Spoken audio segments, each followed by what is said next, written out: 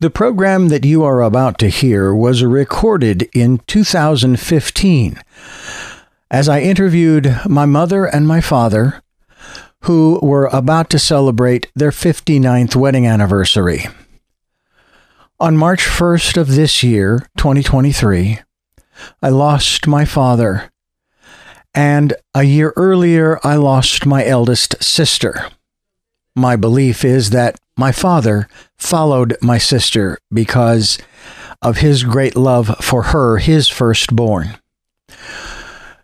This interview was authorized to be aired at this time by my mother, who wondered, "Do you really think people are going to learn anything from this?" To which I replied, yes. They're going to learn how I became the person that I am. So I hope that you will stay with us throughout this broadcast and join us for a longer version of this interview on Sunday at 7 a.m. and 7 p.m. and Monday morning at 1 a.m. However, that won't be the entire interview because there's only so much time in a radio clock. So you'll need to go to SoundCloud, and the interview itself in its entirety will be made available on Monday morning after 1 a.m. So I hope that you will take a listen to the entire interview. I will be creating a video that will be posted up on YouTube using images of myself and my parents. So I hope that you will stay tuned to tell me your story as my parents tell me their story. Tell me your stories. I'll do my best to understand you. Welcome to Tell Me Your Story, New Paradigms for a New World. I'm Richard Dugan, your host, and I thank you so much for joining us. Our regular broadcast comes your way Sundays at 7 a.m. and 7 p.m., Monday mornings at 1 a.m. We archive these programs at richarddugan.com, the radio shows page, and we normally stream live at richarddugan.com. But as I said, this is a special program because today we're going to be talking with Les and Sylvia Dugan. Yes, they are my parents, and I'm so happy that they have agreed to join me on the program. Thank you so much, all the way from Phoenix via Skype. Yep. Hello, Richard. It's great to have you here, and of course, one of the things that I would like to start out doing is, of course, acknowledging the fact that we are, at the time of this conversation, just shy of your 59th wedding anniversary. Oh, yeah. Which is, again, in this day and age, here in the 21st century, which is rather remarkable that anybody would be married for 59 or 60 years in a second or third, let alone your first and only marriage. That's, I would have to say, that's probably got to feel pretty doggone good. It does feel very good. We have a lot of friends who are also in that category. So we're very, very happy about that. After all these years, through all the laughter and the tears, after all these years, our faith is stronger than the fears. If you ask me now, if I love you still the way I did before. No, after all these years, our love grows strong and sure. After all these years, I love you means much more.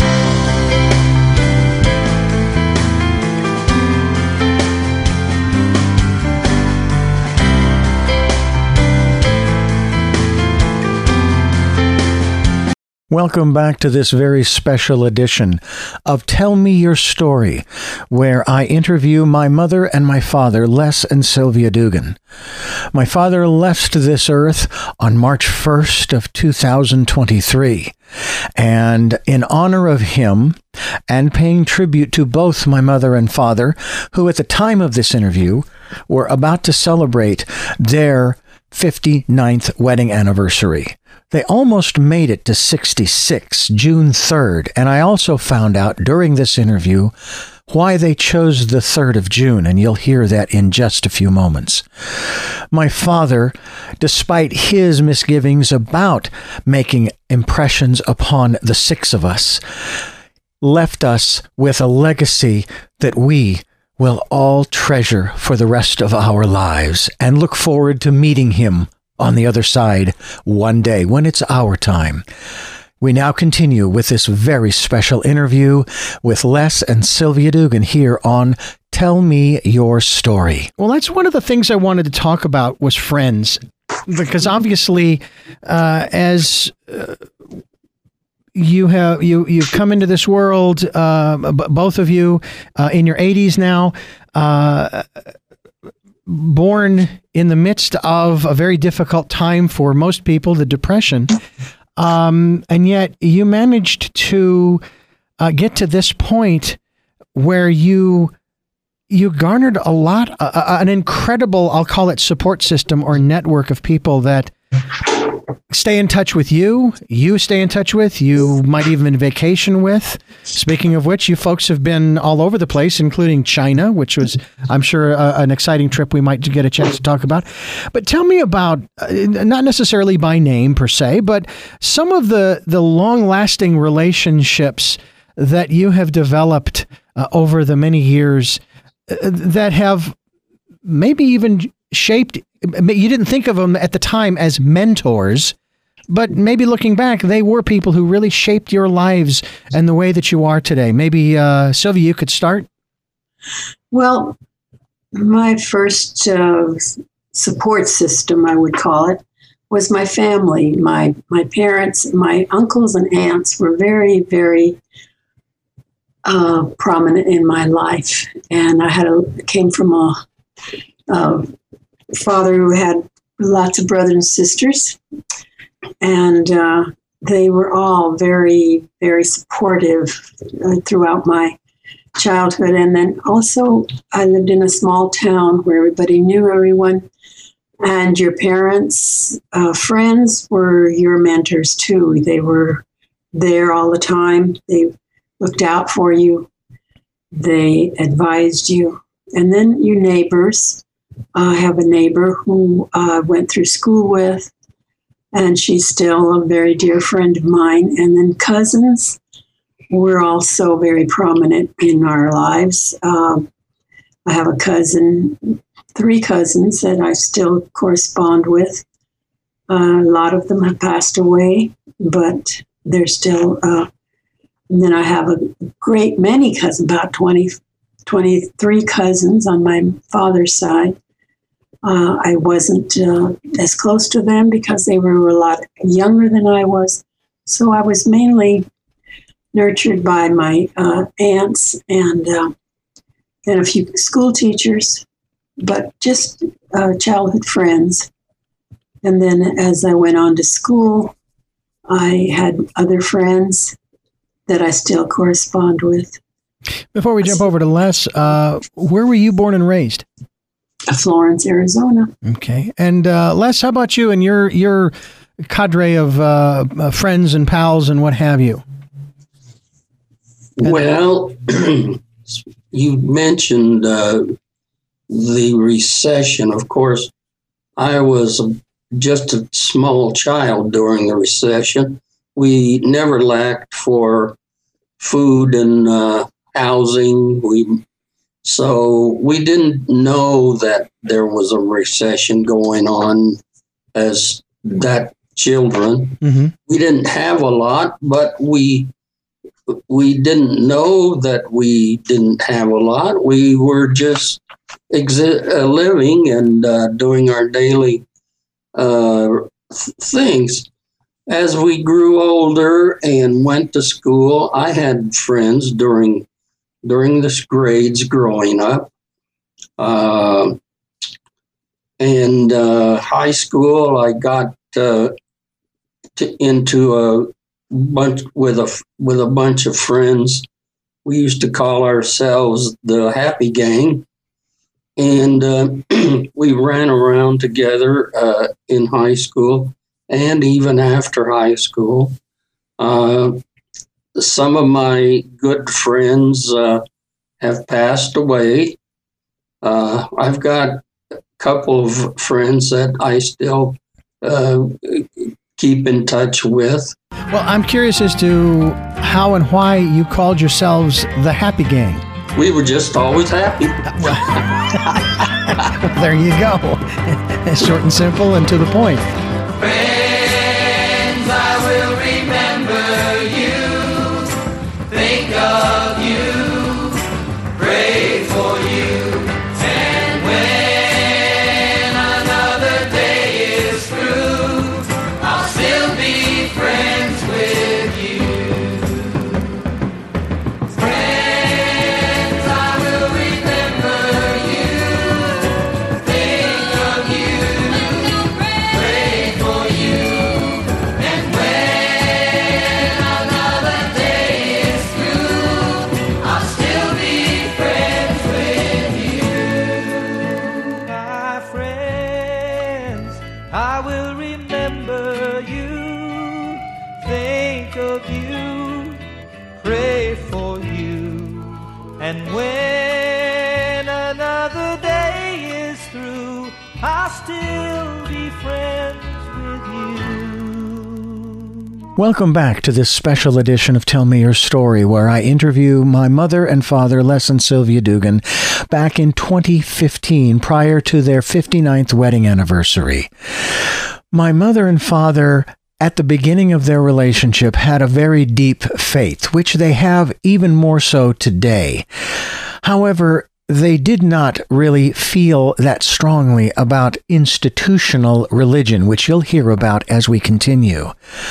However, their influence on me in regards to the faith that I carried and carry to this day, though I may not call myself a Roman Catholic, let alone Byzantine Catholic, as I was when I was in my first marriage to my former wife, I went out to the Santa Ynez Mission in Solvang, California, back on March 6th or 7th to purchase a few things that I thought my mother might like. My wife picked them out, and I picked up what is a set of very large rose branches with very thick thorns, and then very small little flower petals that were placed on the horizontal bar of the cross that I was originally going to place in his casket before he was buried. And then I was notified before I went to Phoenix for my father's memorial that he was cremated. And I carry those remains with me to this day, and one day I may very well scatter them somewhere, but I am holding my father close to me because I loved him very, very much. I also asked that at the mission if they could say a mass for my father. As a matter of fact, 2 masses. One on the 10th of March, 2023, on the day of his memorial, and then on the 13th of August of this year, which would have been his 92nd birthday. I attended the service at the Santa Ynez Mission on the 13th of August and was warmly welcomed. I met Father Peter, a beautiful, short little white-haired Irishman wearing green vestments with the Virgin Mary embroidered on the front of his vestments. And as is custom at that particular church, he will go up and down the aisle, blessing each side of the congregation. But he had me go up to the altar to get my father where he had placed him, and he said, "We want your father in a place of honor," and that touched me dearly. He had me get my father, and I stood in front of him facing the congregation, and he said a beautiful prayer, and he blessed my father and I with the holy water. It was a beautiful ceremony. People would come up to me as they were returning from receiving communion. One woman put her hand on mine and offered great condolence and blessing. And I was most appreciative to that congregation at 9:30 on that Sunday morning, August 13th, 2023. I then decided, Dad, we never have really taken a ride even though I was very privileged to turn the tables on that tradition of fathers taking their sons to a ball game. I took my father to 2 Diamondbacks games back in 1999, I think it was. And it was such a wonderful thing to be able to do for my father. He doesn't see really well. I should say he didn't see real well. And so we got down from the nosebleed section and we went into TGI Fridays, which was facing home plate from the outfield. Large big screen TV that he could see. And we sat, had a beer, had some food, and a wonderful conversation. My father was a beautiful man, as my sisters and brother will attest to his level of loyalty and honesty and commitment, not just to us, but to his wife, Sylvia. And you will hear that in this interview.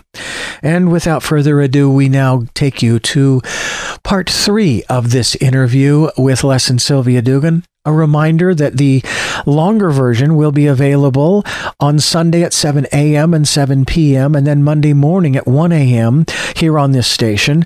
I will post the whole interview, an hour and 8 minutes, along with some songs that we sang and recorded for my parents one Christmas.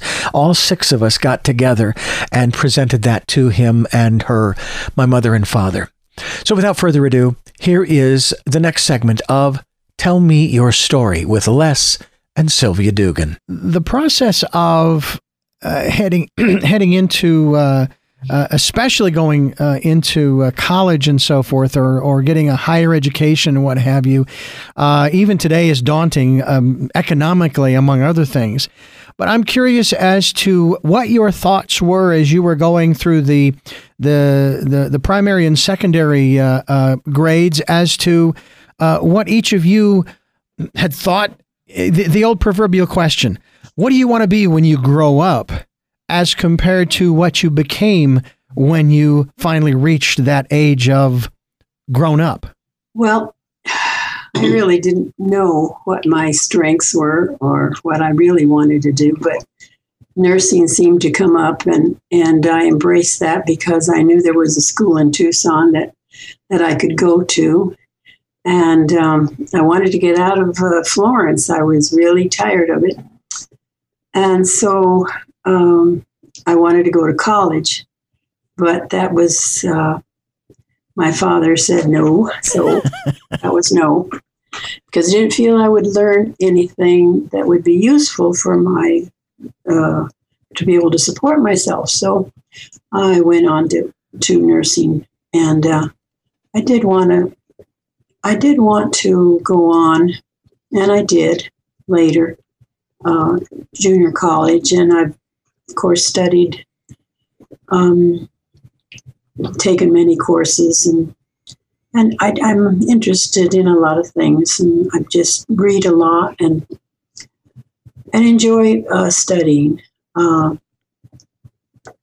I always wanted my own children to have that opportunity to go to college and to further their education as much as they could, just for the sheer joy of it, because it broadens you so much. And you, Les? Well, when I was growing up, I didn't have the slightest idea of what I wanted to be. I just didn't want to work as hard as my dad did. He was a laborer and didn't really make a lot of money, and which is not my goal to make a lot of money, but I wanted to make more than he did. So I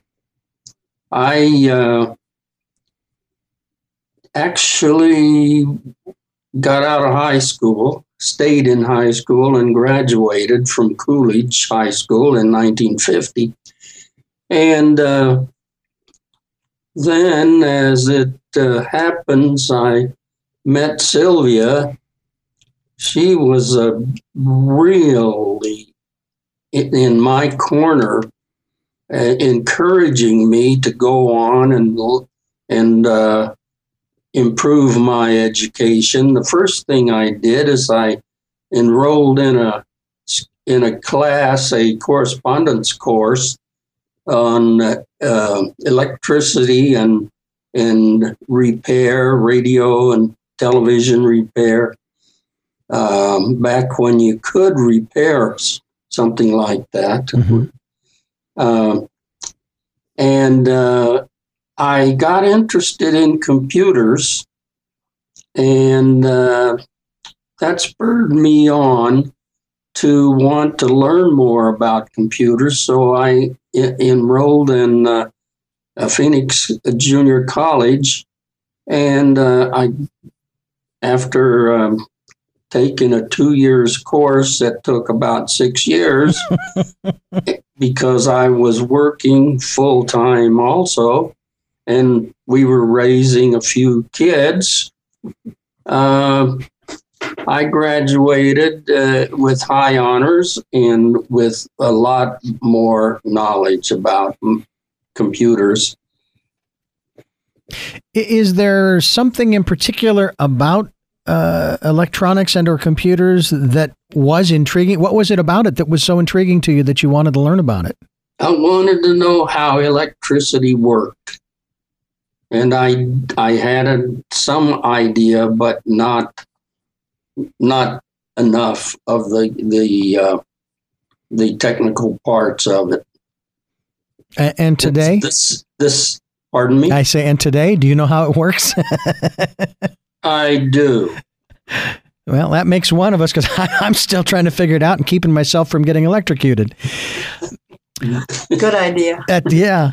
Now, what's interesting to me also is maybe where each of you were in your teens and 20s in particular, maybe even around the time that the two of you had met, as to your maybe sort of your personal philosophy. I mean, you know, we're at that age, we're all searching. So where were you coming from at that time? I mean, what could you look back and define your philosophy in life? Philosophy, huh? Boy, The thing you lived by. Oh, well, the things I lived by were mainly attached to the church, the Catholic Church,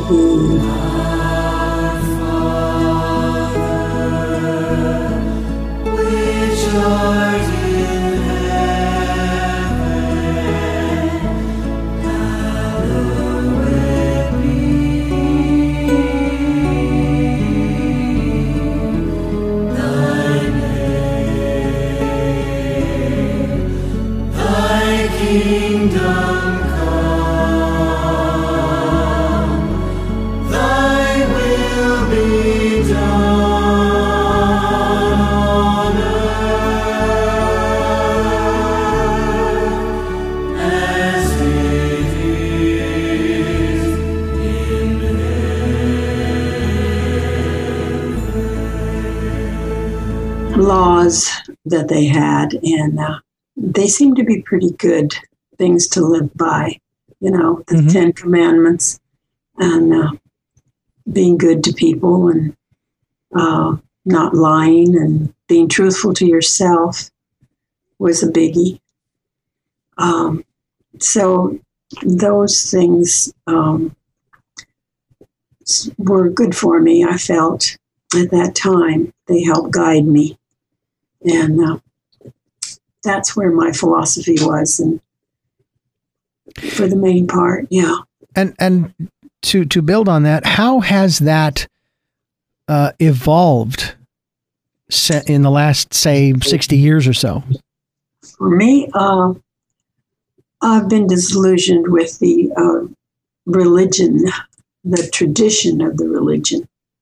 I don't really go along with that anymore. But I developed a closer relationship with my God, and that has evolved quite a bit, and that's where my foundation is today. I have a prayer time every day, twice a day, and I've gained a great deal of peace from it. And I keep growing in that direction. Mm-hmm. And Les, how about you? When you were in your teens, 20s, and what have you, did you have sort of a philosophy you lived by, something along those lines? Well, I am sure I did. Just try to be honest and do the best you can. Although I didn't always do that, but I never thought that much about it. My mother came from a Mormon background, and my dad, I don't know, he didn't have a great religious background. As far as I know, we didn't really talk much about that. And we didn't really go to church much until in our family. I'd go to a church occasionally. I sang in the choir of a church from time to time. When I was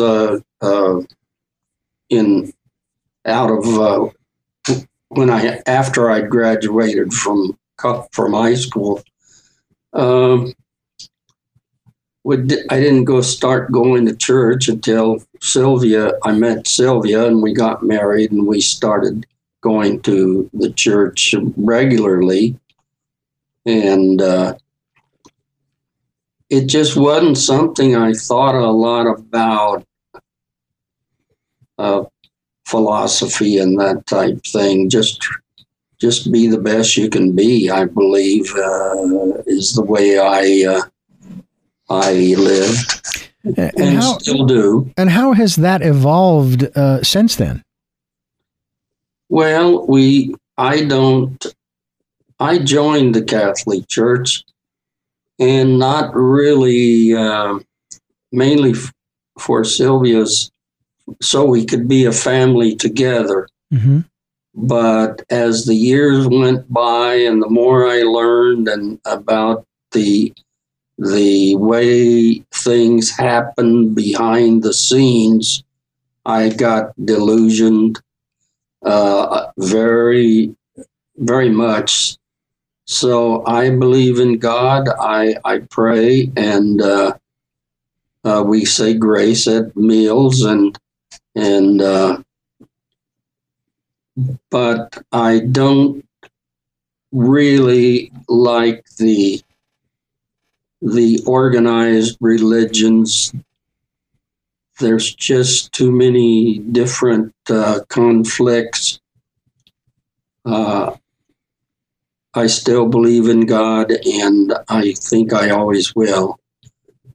But going to church, probably not. Now, you mentioned something about singing in the choir and so forth, so I want to dive into this with both of you. How important and or what role did music play in your early years, and also in the years of raising children? Well, I also sang in the choir when I was a teenager. And we sang in the choir when we got married at St. James. It was a big thing. We both enjoyed music. In fact, the first, when we were dating, you probably heard the story about when your dad invited me to his house to listen to this Seven Dreams, and that became something very special for us. I had never heard it before, and it really was exciting to hear. And so he always had music, good music in the house, and that was a real plus for all of us, I think. And then we wanted you all to learn how to sing and enjoy music as much as we did. We wanted you all to be able to play an instrument, but unfortunately no one really, except Jeanette. She's the only one that continued with hers. But anyway, you all got a touch of it. You all were exposed to it, and that was the main thing, that you would be exposed to good music. And of course, then we all went around at Christmas singing your Christmas carols, which was a lot of fun, and I think everyone enjoyed it. But music is still very important to us. We listen to it in the car all the time. I hate to be listening to the news in the car because it's not only distracting, but it's depressing. So we have our station set for music only, no news. That's how important it is to us. Well, I'll say that's smart. How about you, Dad, Les? Well, I've always loved music. When I got out of, even before I got out of high school, I learned all the songs. I'd listen to the Saturday Night Live hit parade, played all the popular musics of the week. I learned words. I'd sing a lot when I was working at the newspaper, and I was working on the printing press. It makes a lot of noise when it's running, but I would sing and sing and sing, and nobody would hear me, but I heard myself. And when I started working after I got out of high school and had my own money, I used to buy records. That was back when they had the 78 RPM. You'd buy a record for 99 cents. It had one song on each side, and I had a big collection of those. And then along came the 45 RPMs, and I had a big, because they had probably 2 songs on each side, and I had a big collection of those where a lot of my money went. And then the 33 1/3 came along, and you had a 4, 5, 6 songs on each side. And I then was the cassette tapes, and it just evolves on. Now I don't have any records. I don't have any cassette tapes, but I have a lot of music on my computer. And we have the satellite radio in the car where we can listen to music, as Sylvia said. So music has always been important to me. I used to sing in a quartet, barbershop quartet, for a time when we were living in Coolidge, and so it's always been important to me and to the both of us, and to all the kids. I know when the new kind of music came along, I had a hard time with that, and I still do. I still like old cowboy music, and the songs that were popular in the 50s. I still love those. We listen to Lawrence Welk every Saturday, too. Out in the West Texas town of El Paso, I fell in love with a Mexican girl. Nighttime would find me in Rose's Cantina. Music would play and Felina would whirl. Blacker than night were the eyes of Felina, wicked and evil while casting a spell. On that note of music, my father and I, as I mentioned, took a drive following the service up the 101, and I decided that on that drive, he and I would listen to one of his favorite artists, who you just heard at the end of the last segment, Marty Robbins. And I've been listening to him now for days, since that memorial, since that church service up in the San Ynez Mountains at Solvang at the San Ynez Mission. And I now know why. My dad loved cowboy music, country music, as well as other classical music of his day, of the 50s. And that's one of the reasons why our family loves music so much because my parents gave us that opportunity, shared that with us, and we share that with you. I will also share with you my final words at my father's memorial, which was held on March 10th of this year. And I knew that I had been named after my father, his name being Leslie Richard, and he named me Richard Les. And it really hit me as I walked up to the podium at the chapel that we were at there in, I think it was Phoenix. It might have been Chandler or Scottsdale, be that as it may. And I introduced myself very proudly. I am Richard Les Dugan, the legacy of Leslie Richard Dugan. And basically, I had started writing a song for him and about him back in November of 2022 that started, "Oh, Daddy, you know how much I love you. Oh, Daddy, I know how much you care. Oh, Daddy, I wouldn't be the man I am. Oh, Daddy, if you had not been there." I want to delve just a little deeper into the issue of music, and because we've talked about it so many times on this program, not just the influence, but the effect that music has. And of course, Sylvia, you made the comment about having only music on in the car, no news. How does, for each of you, how does listening to, whether you're listening to cowboy music or Lawrence Warwick, what have you, how does that make you feel? Great. It just lifts you up. It just really does. Especially if it's good music, if it has good sound. And what we listen to on the radio in the car is usually instrumental. But I took piano lessons when I was about 9 or 10. For about 6 months, my music teacher moved away, but so I didn't get a chance to really get into it, and I always loved it.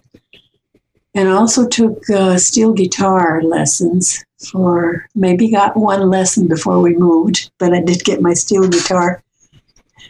And I participated in a amateur hour at the theater in Florence one time. Came in third place, which wasn't much, but anyway. It just is just a part of your life. It becomes a part of your life, your soul, your being that just lifts you up, and you just, there's no other way to explain it. For me anyway. How about you? Well, what you've said goes for me too, except the piano lessons. I never took those. I had a harmonica, ukulele yeah. that I used to play. I still have it, but I don't play it anymore. I always enjoyed harmonicas. Don't play one of those very often anymore, but I still have one. And speaking of how things make you feel, how music makes you feel, we went to a concert last week and listened to the present day Sons of the Pioneers. And that just thrilled me no end. I loved that. I just sat there and listened to them and enjoyed every minute. We sang along with them. Sang along with them, and had lovely voices. And yelled and hollered and clapped, and it was wonderful. Well, I couldn't agree with you more from that standpoint as far as the importance of music.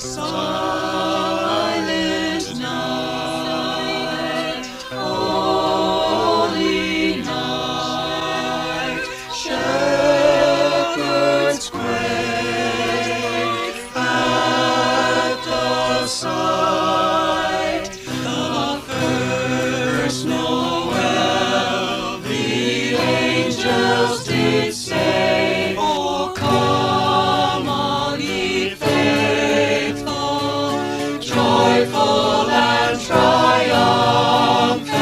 O little town of Bethlehem, how still we see thee lie. Angels we have heard on high, sweetly singing o'er the plains. O come, Emmanuel,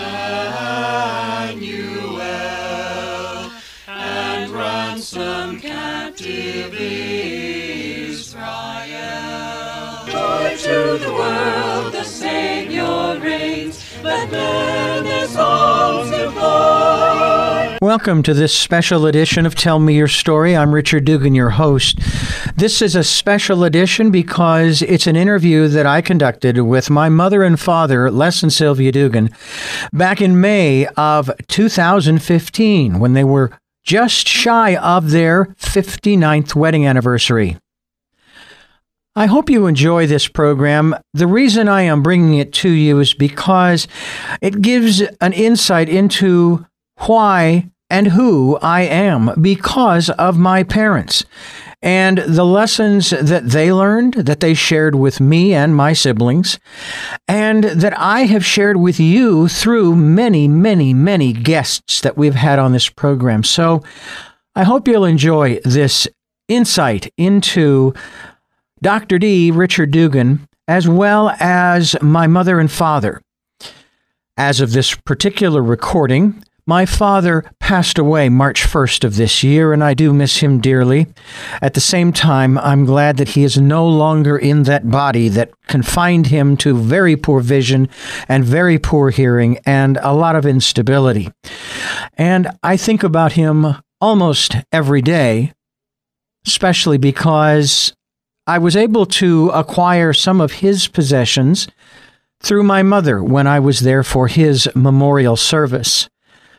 So sit back, relax, and enjoy. And what you will hear at the end of this interview is music that my brother and 4 sisters recorded for them that year before Christmas, providing them with a CD that they could listen to of their children singing Christmas carols that they shared with us, that we shared with our neighbors when we went Christmas caroling.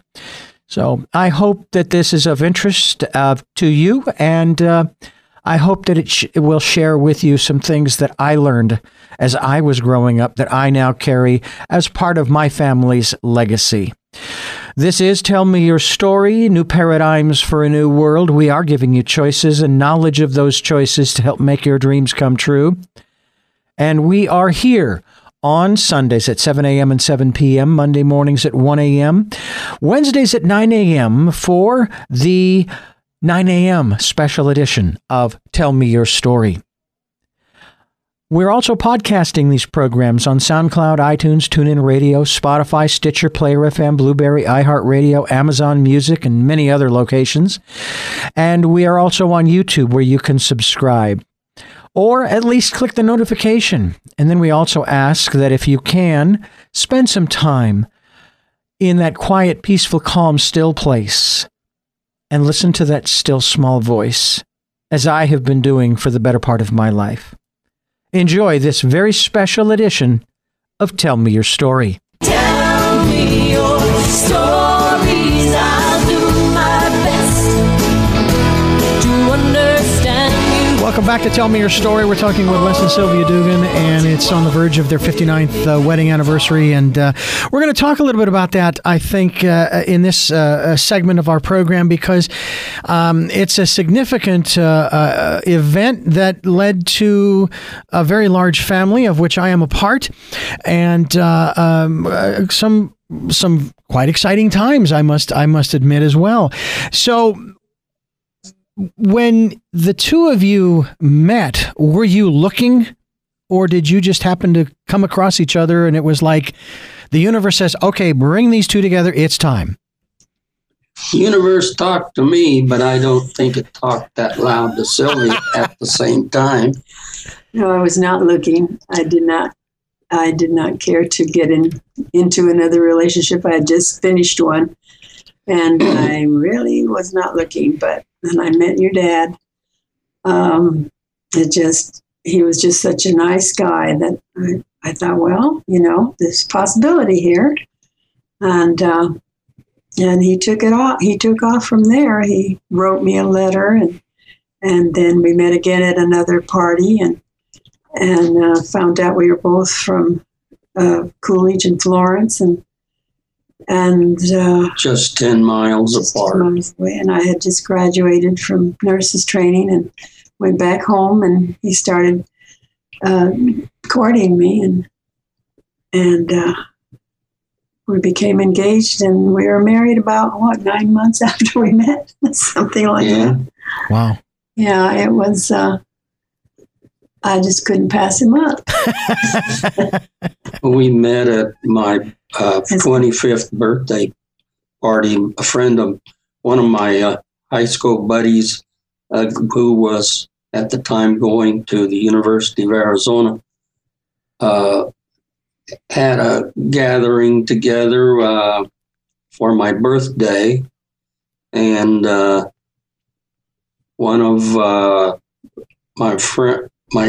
my other friends, girls' friends, brought Sylvia along, and I was just really taken right from the first moment I saw her and spoke with her, and I had no idea she lived so close to me all those years.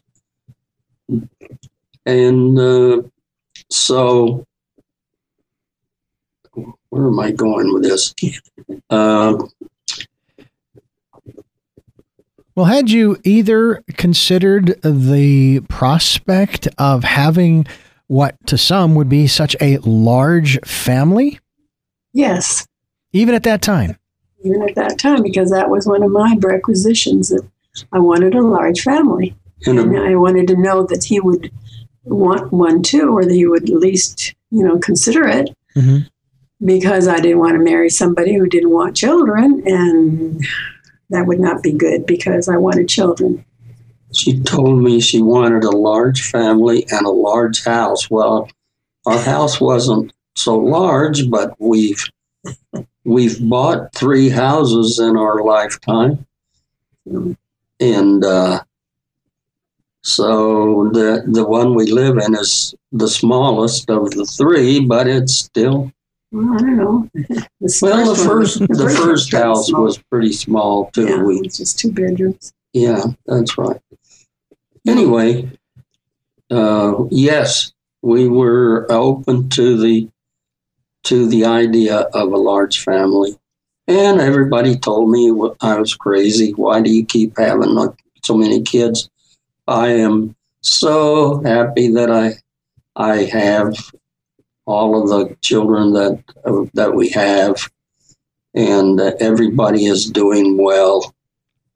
So we must have done something right. Well, considering the fact that you not only have your children, grandchildren, but also a great-grandchild, that's 4 generations. As a matter of fact, I was going through some old photographs that I just happened to be flipping through the other day, and I came across a photograph of the 4 generations sitting at a family reunion. Of course, you were there, Sylvia, and then Jeanette was there, and Hannah was there as an infant, along with your grandmother, Nana. Mm-hmm. And I don't ask this necessarily flippantly or facetiously, but what does that mean to you, to not just to be great grandparents, but to have that kind of, shall we say, lineage and legacy? Well, don't really think about it that much, Richard. It just happened. It is, that's life. That's what you expect life to be. You expect to be surrounded by your loved ones and for the generations to continue, if that is to be the way it is. We just feel very, very fortunate that we're alive. We didn't expect to live this long, to tell you the honest truth. Yeah, I heard that when Dad's at his 70th birthday. Yeah, we didn't. And so So it's kind of like a gift that we are able to do this, and we're able to still be here to see them all and to participate in everyone's life a little bit and to just see them all grow. The three biological granddaughters are very special to us, and we've been privileged to have some stepchildren that are also our grandchildren, and it's fun to watch them growing.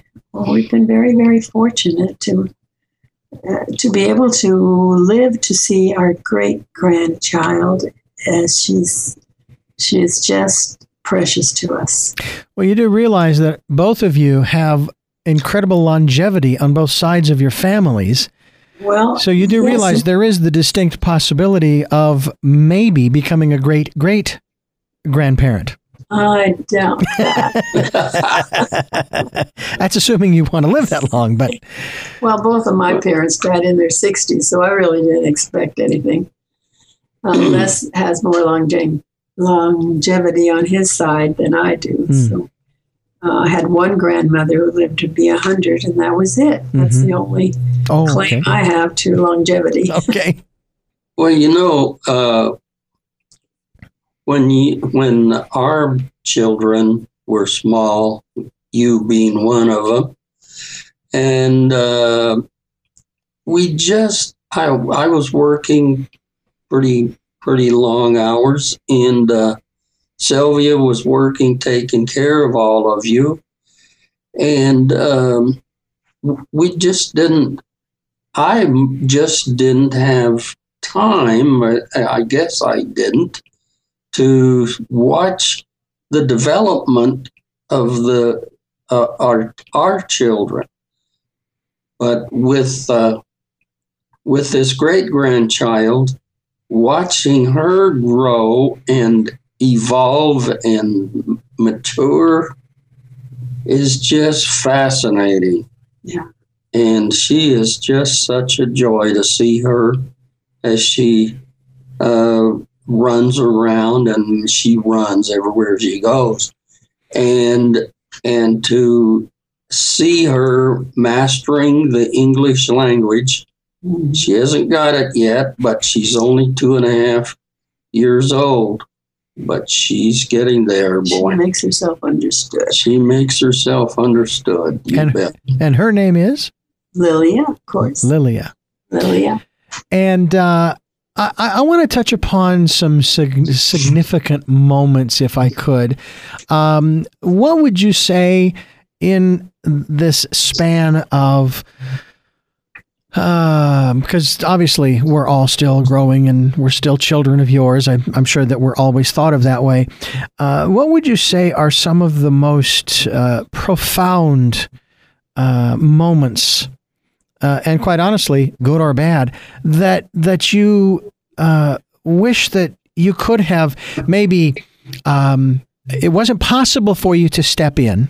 It just wasn't, for whatever the reasons are. But that you wish that, gee, I wish I could have helped this one in thus and such a way, or supported them, or wish I had called, or what have you. Because again, all of our lives are in constant motion and so forth. And we'd like to be there at every beck and call. And even parents, especially when the kids get older and move out, just can't be there all the time. But are there some real high moments and profound moments that you can look back on? And again, that gives you that sense of pride, if you will? Well, it's always been our philosophy that we let you guys live your own lives. And that was a very important part of letting you grow. We taught you all that we could, and when you set out on your own, we tried to interfere as little as possible, because to interfere in someone's life is really not very fair. It's taking a great deal away from you and saying, you can't, we didn't raise you to think for yourself or to be able to navigate your life. And that's not the way we wanted to raise you. We wanted to raise you so that we could watch you take hold of your lives and run with them, which we did. And I don't really think we have too many regrets on that score, because things have a way of working out, even though they look really bad at one point. And we would, kind of want to choke you for the decisions you made, but still, they were your decisions and you have a right to make them yourself. So we never wanted to interfere with our kids. I hope we didn't, because that would be so unfair to think that we would know better than you what was good for you. That was our main philosophy. And that's why we don't dwell on any regrets or wish we had told you something different or anything like that, because that's the way we've tried to live our lives, and we try very hard not to interfere. We do give advice on occasion, and we will give our opinion on occasion, but mostly we've been very, very happy and supportive of all of you.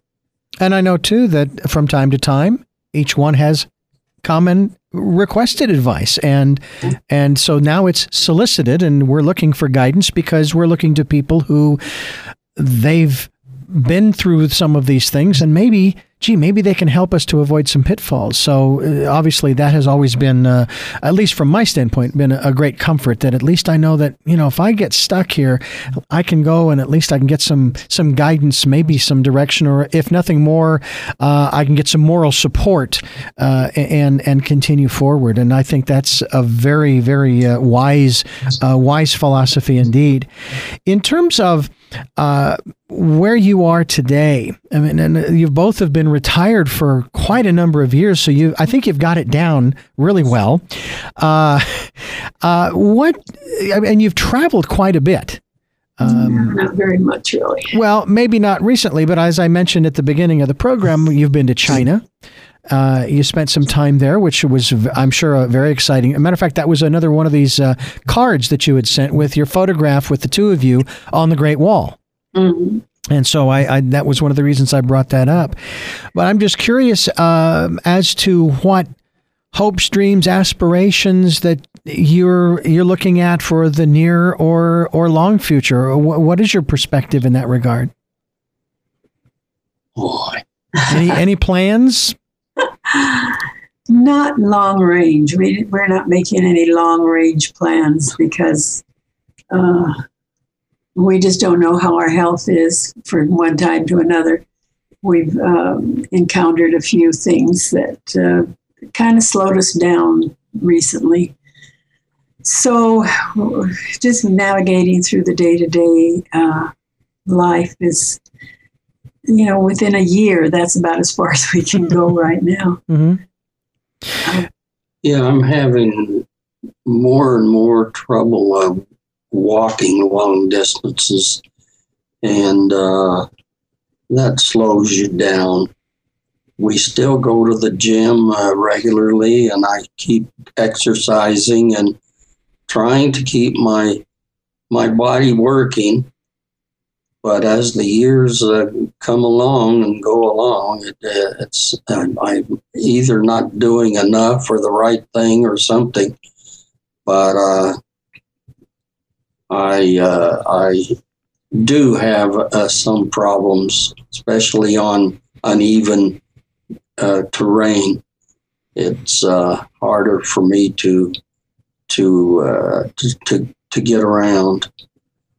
Yeah, I can relate to that uneven terrain issue myself, and I'm getting around fairly well, but still, it can be a struggle.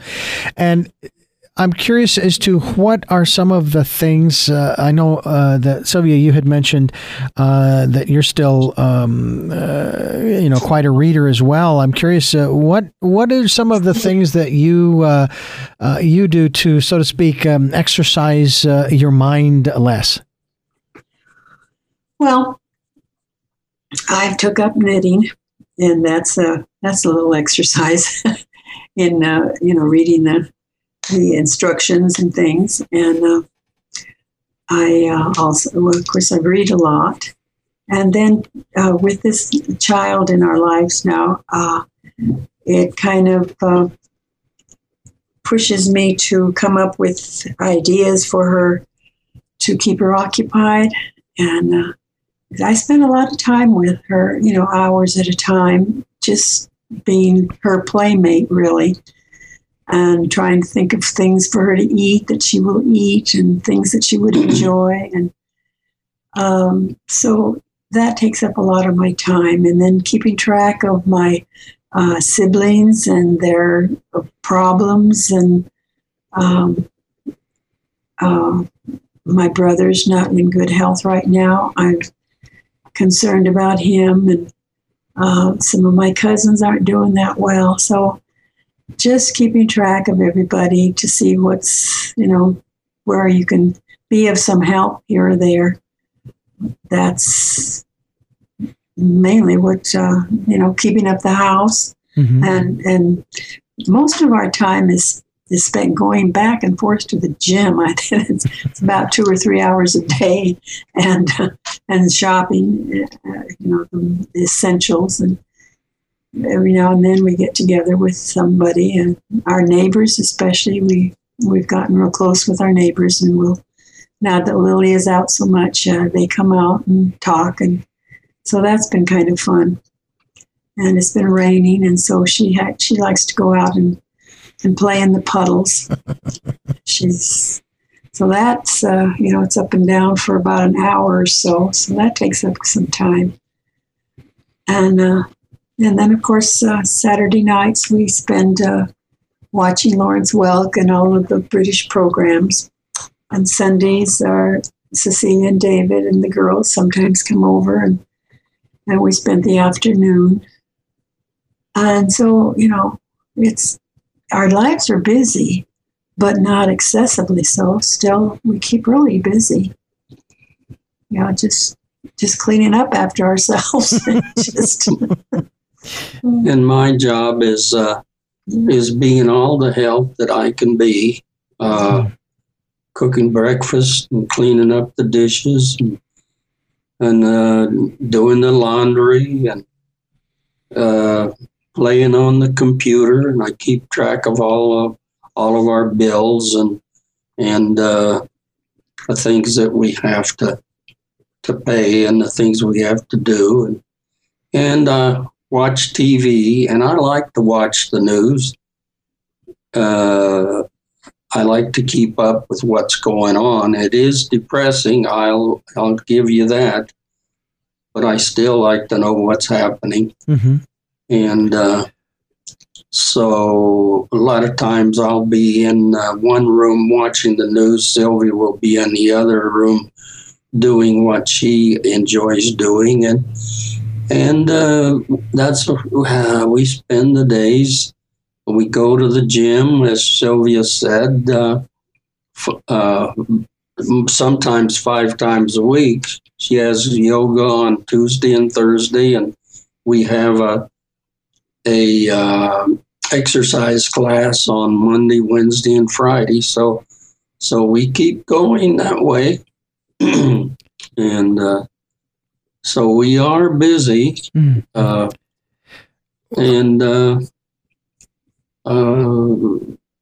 Long-term plans, I don't think they're planning to have another 5-year reunion. It'll be our 65th year from graduation from high school.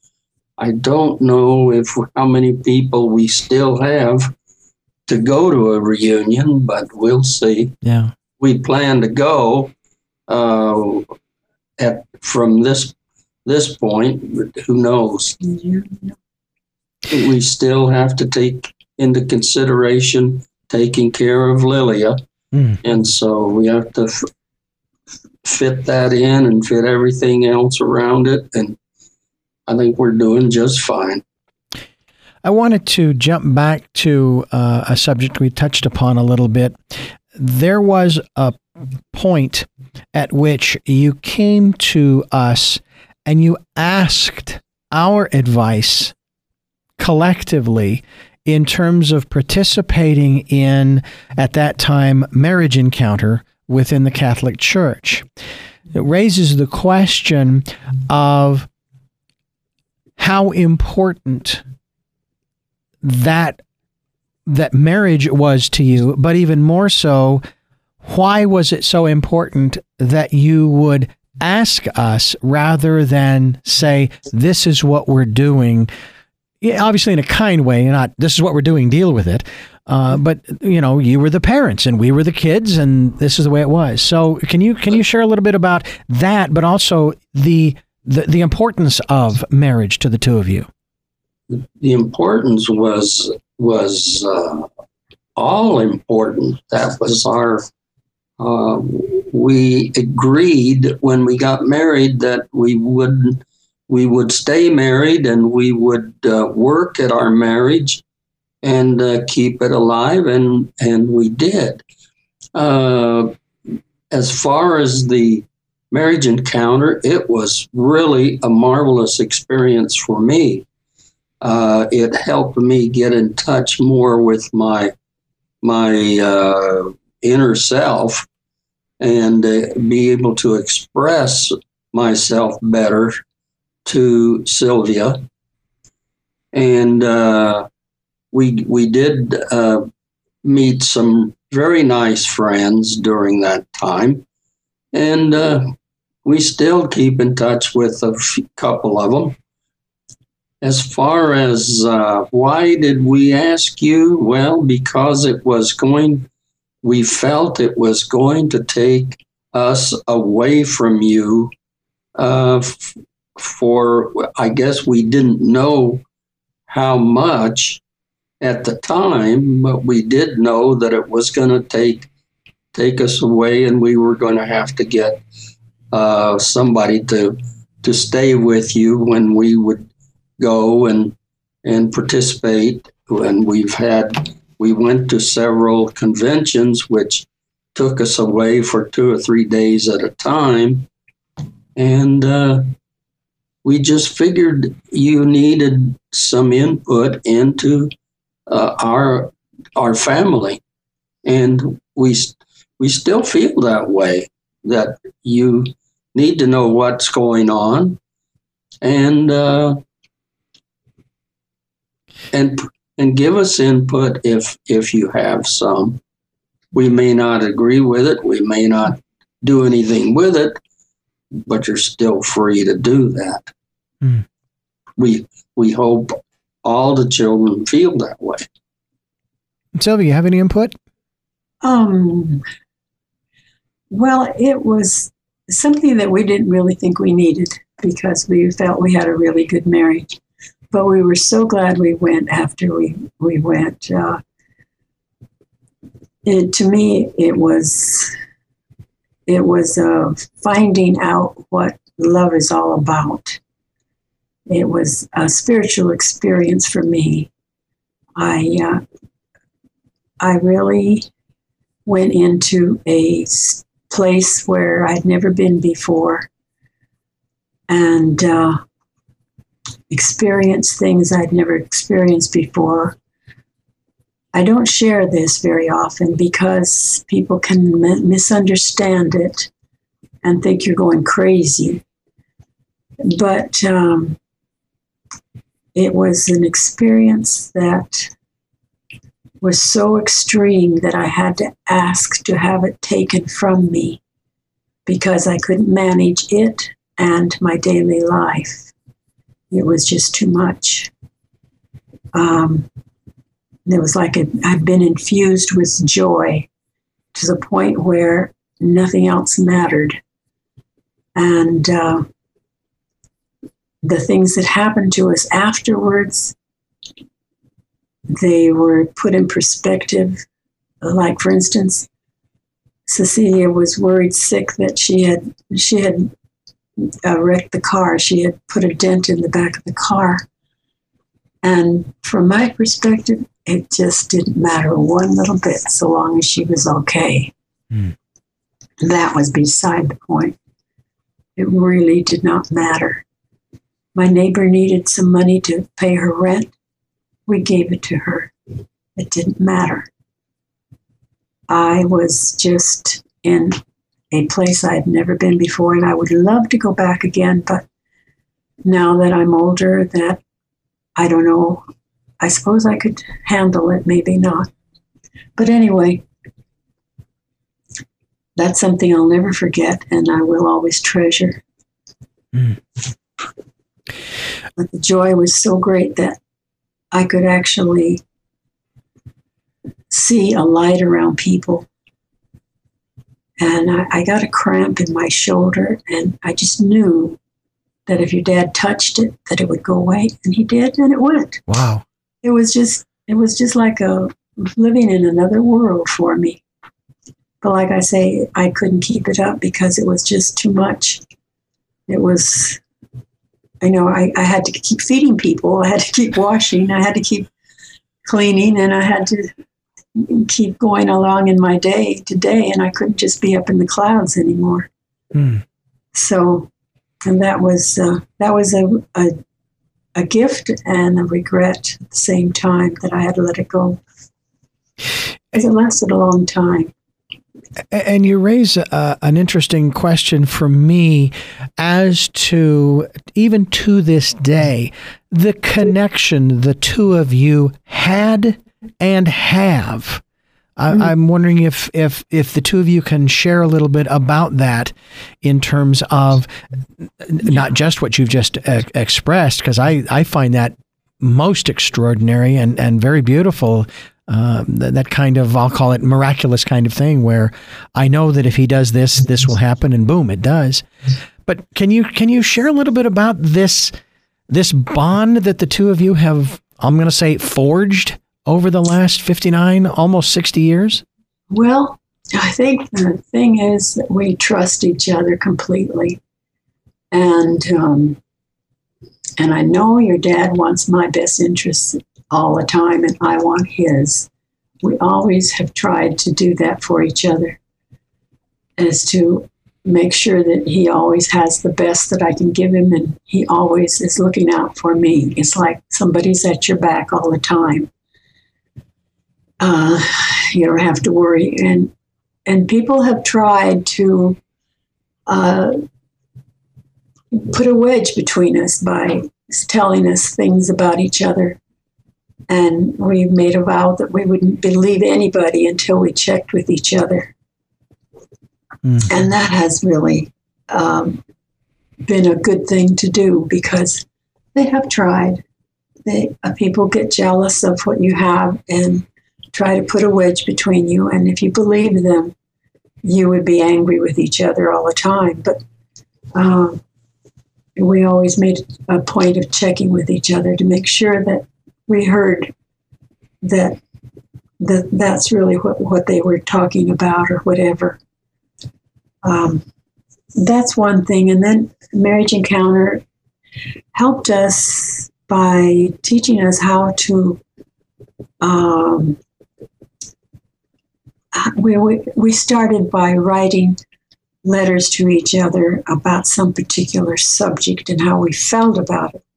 The feeling was so important, and learning how to express that feeling. We did it in letters at first, but now we, of course, can do it face to face, but in a calm, peaceful way, so that we're not arguing or fussing or anything.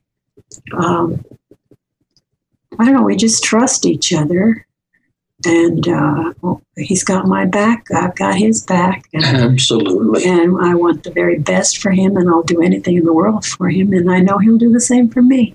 It's just the day-to-day living. And then too, we're not the kind of people that make jokes about each other's shortcomings. We always felt that was hitting below the belt, to make fun of your shortcoming that you can't help, especially. Mm. Your dad has been wonderful that way. I didn't even know that I snored until I was on a trip with my brothers and sister, and my brother said, I didn't know you snored so loud. And I said, well, Les, how come you didn't tell me that I snored? He says, you couldn't do anything about it anyway. He says, why should I make you feel bad about it? And I thought that is the sweetest thing anybody's ever done for me. That kind of thing. That's, we felt really sorry for people who dig at each other about their shortcomings, because sometimes there's nothing you can do about some things. And to have somebody that you care about digging at them, it's not helping any. I used to make believe like when you get married, you get a great big bunch of balloons.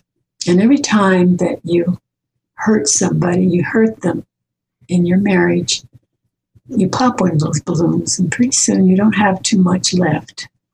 And the joy goes out of it. Mm. So that's the philosophies that we've lived by that have made it a good marriage, a very good marriage.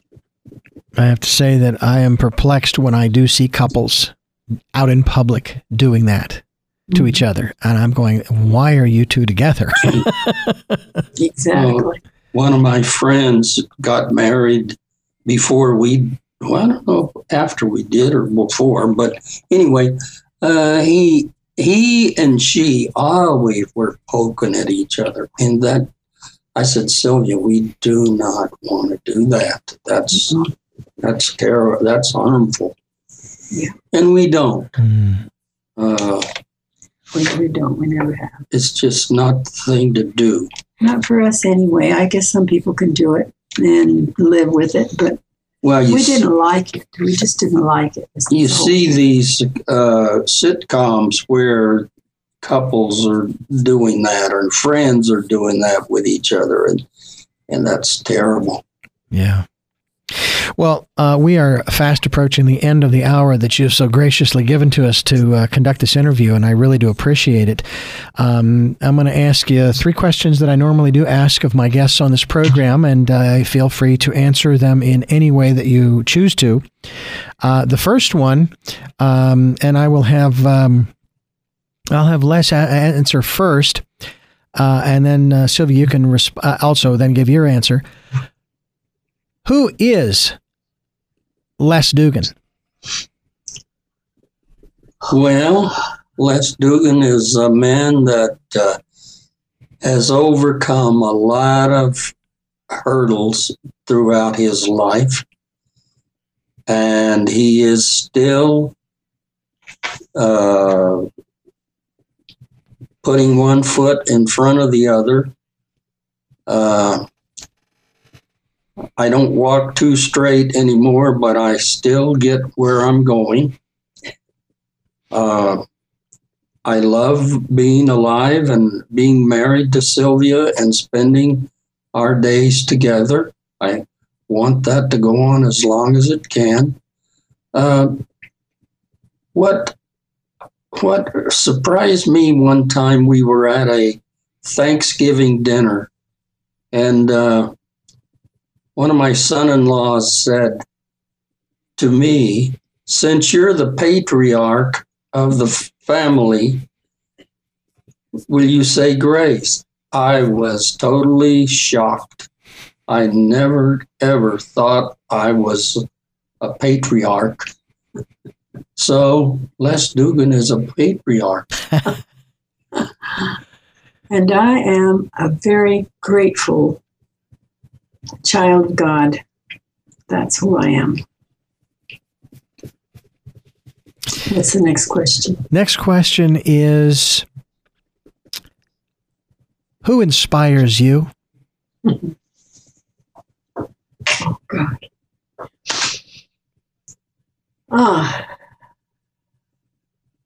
I don't know where to begin. My grandmother, my mother,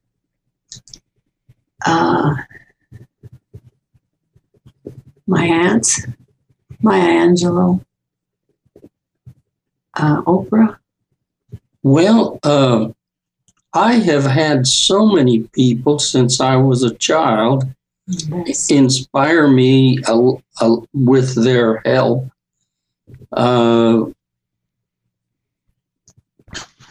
My mother and my dad, even though I sometimes complained about things they would do, they still inspired me because they helped me to get to a point. I had a teacher, well, more than one teacher, help me and encourage me. I've had friends that have helped us, and well, can we pay you? No. They would say, you help somebody else. That's payment. Mm. And I've always thought that was a good way to pay back. And even now, since I've met Sylvia, she has just been my inspiration. She encourages me to do what I need to do or want to do. So I just have so many people, and our God also, of course. And it's not just one person, it's so many. Mhm. I could never have come this far and become what I've become without all these people along the lines helping and inspiring. Well, again, I want to thank both of you for sharing this hour with us. It's been inspiring and insightful for me, especially too. And again, I'm very grateful for this time as well as all the time that we've had to share together over my 55 years, almost 55 years here. So again, thank you so much. I really do appreciate it. Thank you for asking. Thank you very much, Richard. And another person that inspires me is you. You have just been to see what you've done with your life. All of our kids, they've done very well. We're really proud of all of them. All of the other kids that have overcome big difficulties to get where they are. And we love you all so much. And that's going to wrap up this edition of Tell Me Your Story. I'm Richard Dugan. Les and Sylvia Dugan have been my guests. And until next time, love to Lal. The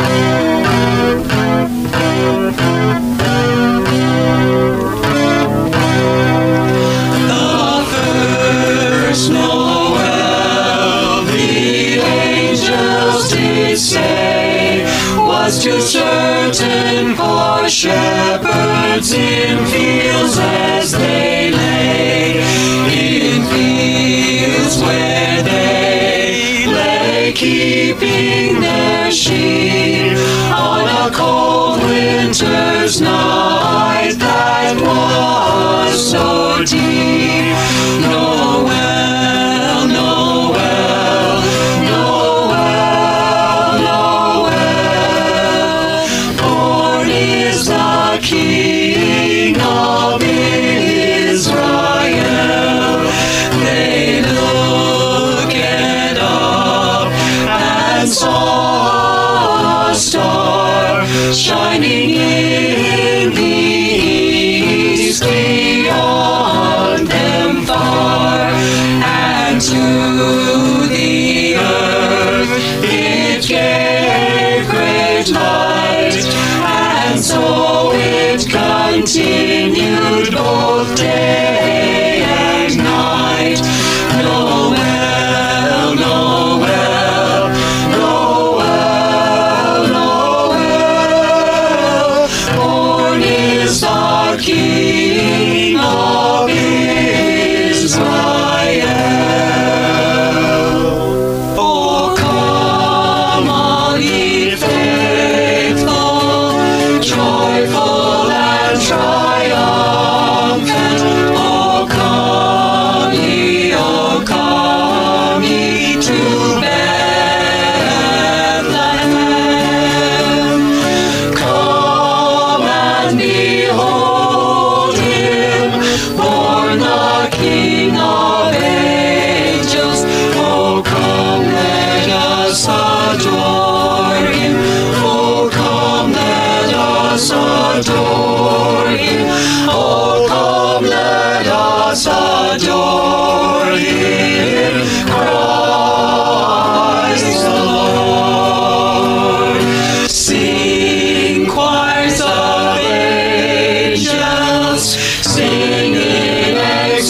exaltation. Sing, all ye citizens of heaven above. Glory to God, glory in the highest. Oh, come, let us adore him. Oh, come, let us adore him. Oh, come, let us adore him. Christ the Lord. Oh, little town of Bethlehem, how still we see thee lie above thy deep and dreamless sleep. The silent stars go by, yet in thy dark streets shineth the everlasting light. The hopes and fears of all the years are met in thee tonight.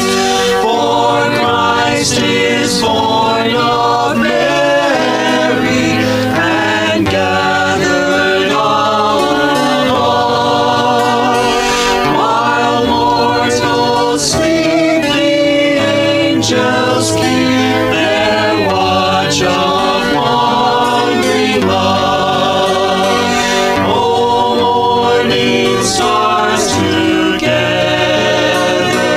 proclaim the holy birth, and praises sing to God the King, and peace to men on earth. Angels we have heard on high, sweetly singing o'er the plains, and the mountains in reply, echoing their joyous strains. Gloria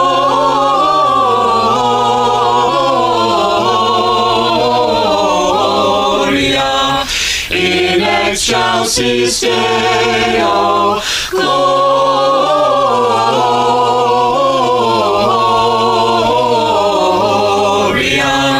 in excelsis Deo.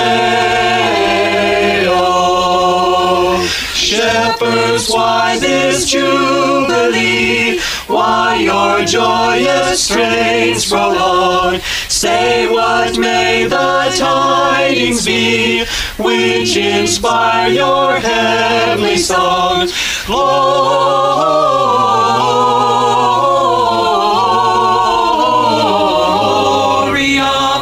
in excelsis Deo. Gloria in excelsis Deo. Come to Bethlehem and see him whose birth the angels sing. Come adore on bended knee Christ the Lord, the newborn King. Gloria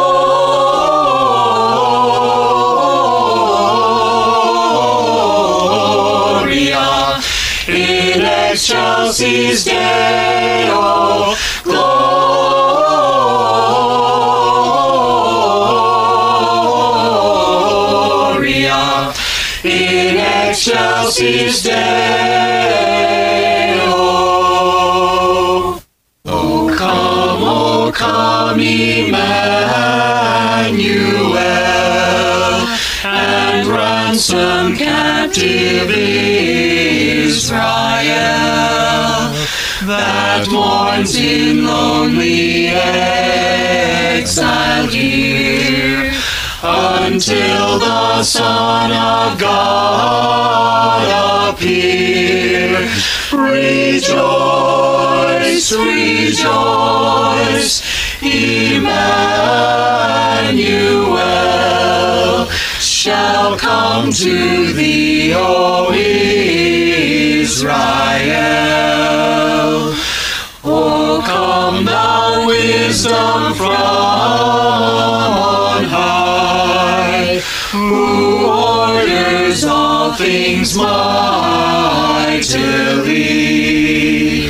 To us the path of knowledge show, and teach us in her ways to go. Rejoice, rejoice, Emmanuel shall come to thee, O Israel.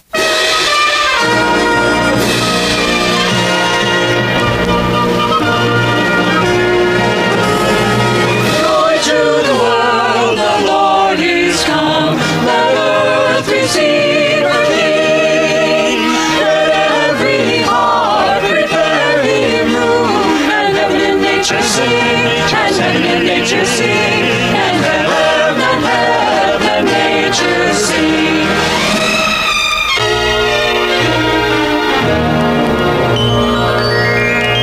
Joy to the world, the Savior reigns. Let men his songs deploy. Of fields and floods, rocks, hills and plains, repeat the sounding joy, repeat the sounding joy, repeat, repeat the sounding joy.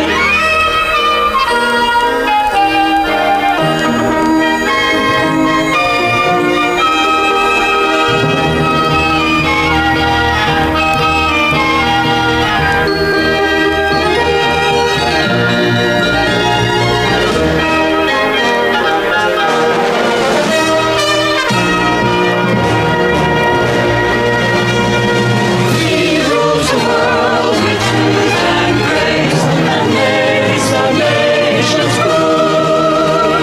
The glories of his righteousness, and wonders of his love, and wonders of his love, and wonders of his love. We wish you a Merry Christmas, we wish you a Merry Christmas, we wish you a Merry Christmas and a Happy New Year. Good tidings we bring to you and your kin. We wish you a Merry Christmas and a Happy New Year. We wish you a Merry Christmas, we wish you a Merry Christmas, we wish you a Merry Christmas and a Happy New Year. The Lord bless you and keep you. The Lord lift his countenance upon you And give you peace. and give you peace, And give you peace. and give you peace. The Lord make his face to shine upon you and be gracious. And be gracious And unto be you, gracious. and be gracious. The Lord be gracious, gracious unto you.